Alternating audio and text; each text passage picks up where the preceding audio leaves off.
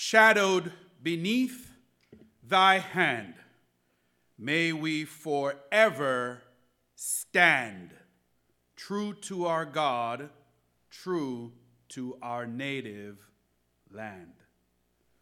Our text that was read earlier came from 2 Kings, the 2nd chapter, and the reading commenced from the 1st through the 12th verse. But for a thematic focus, allow me to just lift up verses 11 through 12, which reads, "And as they were walking along and talking, behold, a chariot of fire appeared with horses of fire, and they separated the two of them. Then Elijah went up by a whirlwind to heaven, and Elisha was watching it, and he was crying out, 'My father, the chariot of Israel and its horsemen.' And he did not see Elijah again. Then he took hold of his own clothes and tore them into pieces." As the prophet Elijah and his successor Elisha set out on their final journey together, Elijah makes 3 attempts to persuade Elisha to leave him. He made the first call at Gilgal, the second at Bethel, and the third attempt at Jericho. In all 3 attempts, Elisha refused to abandon Elijah, each time swearing an oath to that effect, and eventually went all the way with Elijah to the Jordan. It is believed by many theologians that the story is a classic case of a leader passing on the baton to a successor, or passing on of knowledge and power from one generation to the other. And while I do not disagree certainly that there is an element of succession in this story, I do believe that nestled in the framework of this narrative is something much more poignant that God wants us to learn whenever it is time for a transition. So with this idea of a transition in mind, and especially in the context of Black history, which we celebrate in this month of February, I would like to preach a message which I have titled quite simply, Stand. Stand. Let us pray. Most gracious Heavenly and Eternal Father, in the name of Jesus Christ, we have now come to the preaching hour. We are grateful, O God, that you have allowed us this opportunity to proclaim your word throughout all the word. Now, Lord, I need your Holy Spirit's power. So, Father, I invite your Holy Spirit to now incarnate yourself in my flesh, that now, Lord, I may preach your word with power and with authority. Spirit of the living God, breathe on the preacher and breathe on this message and make it live. This I pray in Jesus' holy name. Amen. The process or period of changing from one state or condition to another is what we call a transition. It is a moment when things as we once knew and understood them to be would cross a threshold and become something that we may have never seen before. It is the point where things will never be the same again. Throughout our lives, we've had to deal with different times of transition. We've had to deal with transition when we move from adolescence into adulthood and even maturing into our geriatric years. We experience and to deal with the transition when we graduate from one grade level to another, or when we change employment, whether it's provoked or unprovoked. We have had to deal with transition when we are promoted in rank or responsibility, or even when we enter into new relationships. And more often than we would like to admit, we've had to deal with transition whenever a loved one passes away. So we're always making transitions and always being called upon to adjust what might become a new normal. And sometimes our responses to transitions are problematic. Let me give you an example. We see problematic responses, for example, when domestic terrorism perpetrated by racist white people against black people after transitions caused by the Emancipation Proclamation, the Reconstruction, and desegregation. We even see blatant refusal to wear masks and take adequate safety precautions in dealing with the transition set on by the COVID-19 pandemic. And lest we forget, we even see a violent insurrection at the Capitol building in Washington, D.C. on January 6th in order to obstruct the transition of political power from one president to another. So in looking at just these three examples, we see that dealing with transitions can often lead to deadly and disastrous outcomes. And since life is all about transitions, we need to be prepared to look not only at our responses, but also on the responses of other people. Now, generally speaking, there are essentially three ways that we can respond to transitions. We can stand back, we can stand by, or we can stand still.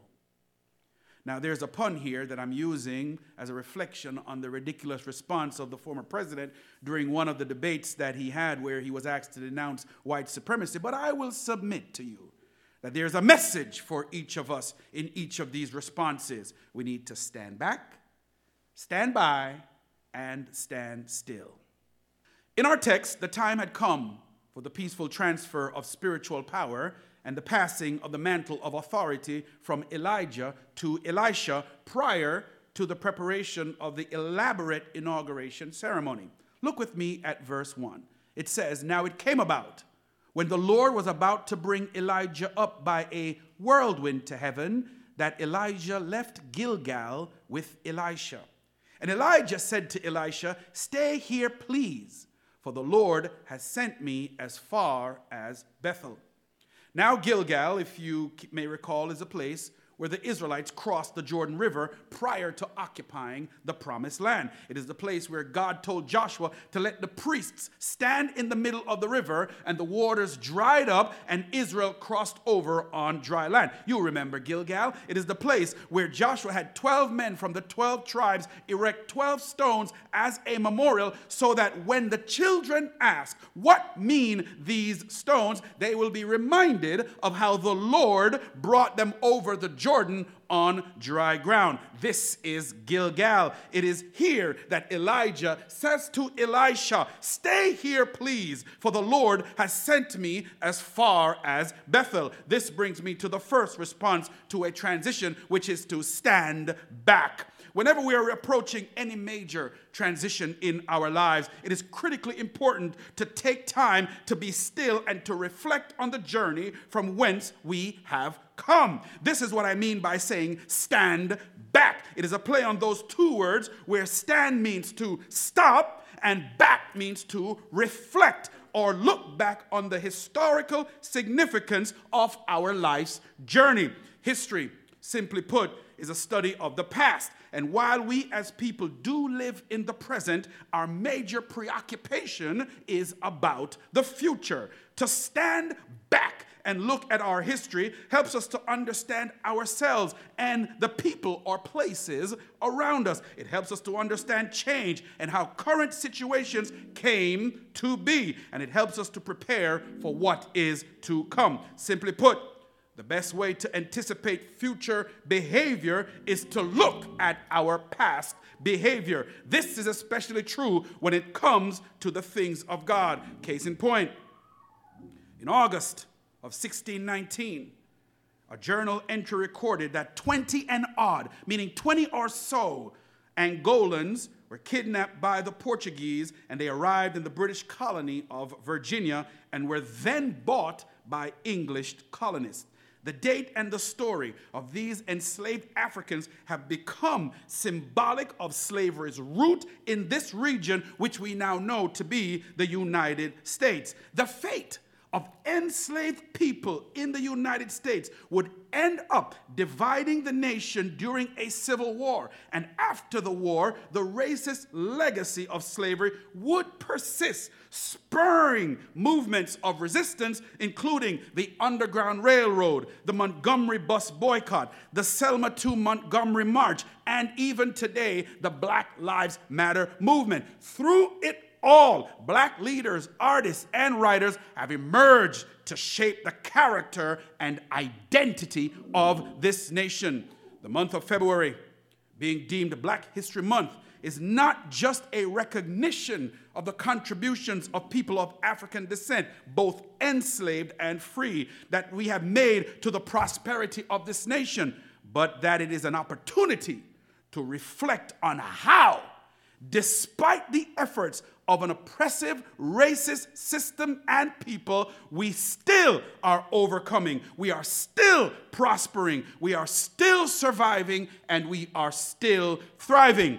A review of Black history is our opportunity to stand back and to see how God, by his might, have led us into the light. A light which, as Amanda Gorman has said, is what we are brave enough to see, but also brave enough to be as well. February, the month of February, is our Gilgal. And while the prophet says to us, stay here, please, we stand back and we reflect, but we do not stay. We can't live in the past, so we respond like Elisha and say, as surely as the Lord lives, and as you yourself live, I will not leave you. So we stand back, but now we move on to Bethel. Now the text says in verse 2b to 4, it says, so they went down to Bethel, and I'm taking you on a journey. They went down to Bethel. Then the sons of the prophets who were at Bethel went out to Elisha and said to him, are you aware that the Lord will take away your master over you today? And he said, yes, I am aware. Say nothing about it. And Elijah said to him, Elisha, please stay here, for the Lord has sent me to Jericho. But again, Elisha says, as surely as the Lord lives, and as you yourself live, I will not leave you. So now Elijah and Elisha have arrived in Bethel.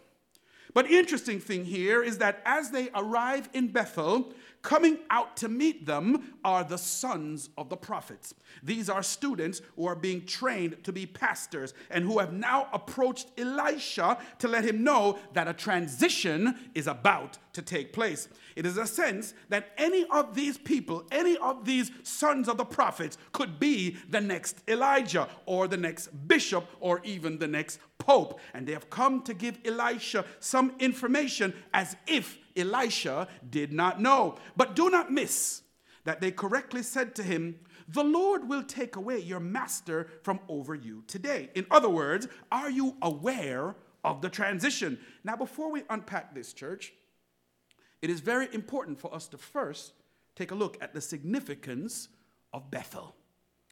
In Genesis 28, we read that Jacob had stolen his brother's birthright, and fleeing for his life, he stopped in a wilderness to rest.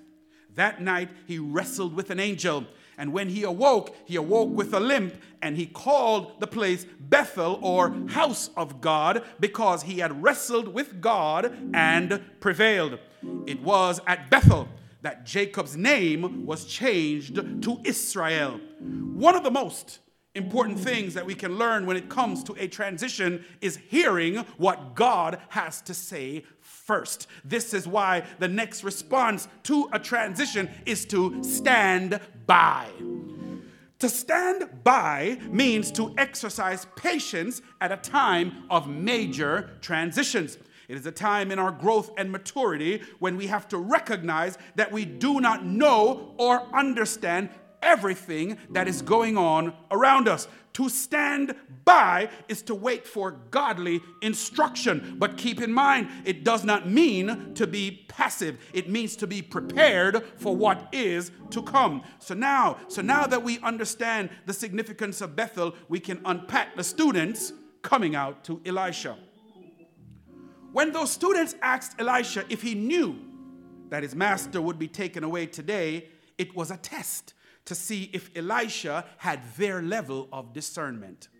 Oh yes, it was a way of them testing him to see if he was good enough or as good as they were. Remember, any of them could have taken over the role of Elijah. Listen, my brothers and sisters, whenever you are at the point of a major transition, especially when it comes to spiritual power and authority. The ones who will come after you will often be your own peers. This is why it's so important for you to hear from God for yourself. When you arrive at your Bethel, whatever your Bethel might be, you will always have the option to either listen to your peers or listen to the voice of God. And if you listen to the voice of God, you will forever be changed. And like Jacob, not only will your name change, but your spiritual authority as well. And you will be ready for the next step in your journey. But brothers and sisters, make no mistake about it. It takes courage to listen for the voice of God, to discern the voice of God. For the truth of the matter is, if you choose to listen to the naysayers, if you choose to listen to anyone else but the voice of God, then my brothers and my sister, your journey towards your destiny will end at Bethel. Now notice how Elisha responded when they asked him if he knew that the Lord would take his master away today. I love Elisha's response. Elisha said, "Yes, I am aware. Say nothing about it." In other words, Elisha is letting them know that he too had discernment. But he went a step further than that. He took authority over them and gave them instruction to be quiet. This is similar to what Jesus does when demons are not authorized to speak. Be quiet. Brothers and sisters, we need to get to the place where when those voices come around that have no business with your advancement, when they are not coming from godly sources, you need the courage to be able to say, be quiet. When people are telling lies and you know it's a lie, be quiet. You don't need to give them an explanation. Why? Because you too can discern the voice of God for yourself. In other words, Elisha was letting them know, I too have discernment. Now you be quiet. When the naysayers come, when the backbiters come, and even sometimes when your own family comes, as you get ready for your transition to the next level, stand by and discern the voice of God and respond like Elisha and say, as surely as the Lord lives and as you yourself live, I will not leave you. Elisha is moving to the next level. Now, last, and certainly not least, we make our way to Jericho. The text says, so they came to Jericho. Then the sons of the prophets who were at Jericho approached Elisha and said to him, do you know that the Lord will take away your master from over you today? Listen, no matter what level you go to, there's always going to be people trying to get at you. And he answered and said, yes, I know. Say nothing about it. And Elijah said to him, please stay here, for the Lord has sent me to the Jordan. But he said, as surely as the Lord lives, and as you yourself live, I will not leave you. So the two of them went on. Now, the fascinating thing about Jericho is that this is the place of Israel's first great victory when they entered the promised land. It was in Jericho that the people marched around the city. You remember, blew the trumpets, and the walls came tumbling down. It is the place where you have come after having gone through 40 years in a wilderness, and you finally made it over. Jericho stands as the place where you would have your biggest and your greatest testimony. But the work is not yet done. It is also at Jericho that you continue to have tremendous opposition. Case in point, after years of activism for comprehensive civil rights legislation, the Civil Rights Act was passed on July 2nd, 1964. Even though President John F. Kennedy had sent the bill to Congress in 1963, a year before, and even though they had to march on Washington, the bill had been stalled in the Congress by the racist tactics of Southern senators. But after the assassination of President Kennedy, in November 1963, his successor, Lyndon Johnson, gave the bill top priority. Stay with me, church. Now, after the Civil Rights Act passed, there were vicious beatings and murders of civil rights workers. So, in response, on March 7th, 1965, 100 activists set out on a march from Selma, Alabama to Montgomery to peacefully protest the continued violations of African Americans and their civil rights. When they reached the Edmund Pettus Bridge over the Alabama River, hundreds of deputies and state troopers attacked them with tear gas, nightsticks, and electric cattle prods. This event, which the press has dubbed Bloody Sunday, was broadcast all over television and splashed across the front pages of newspapers and magazines, stunning and horrifying the American public.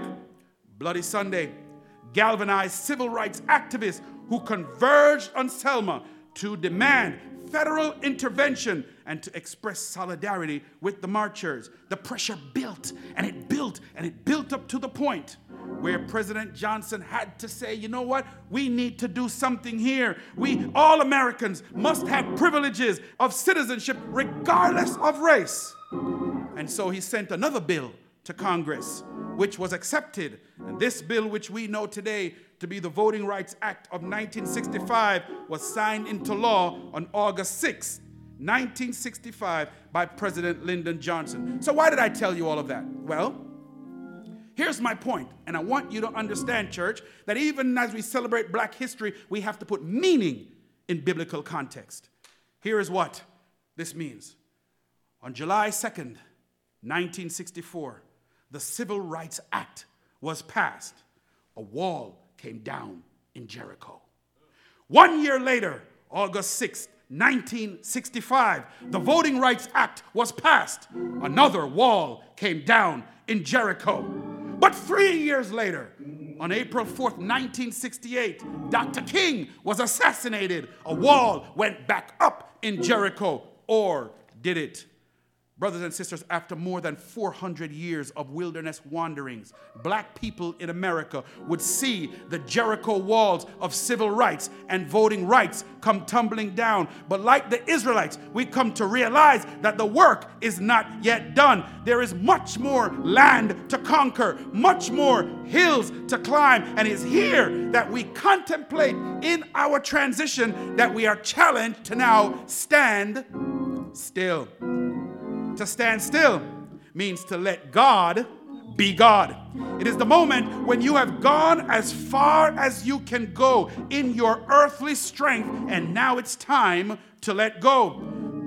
For all, brothers and sisters, hear me clearly, for all of the accomplishments that we have made as people of color and of African descent, it boggles my mind that we keep living as if we need the approval of the dominant white culture for anything that we do. We have been endowed by our Creator to be exactly who we are. We have already seen too many examples of how their word means absolutely nothing. And I'm saying it plain. They enact a constitution that they do not honor. They pass laws that they do not uphold. They take oaths that they repeatedly violate, and they make promises they never keep. They took our name, they took our land, they took our women and our children, and they took our history.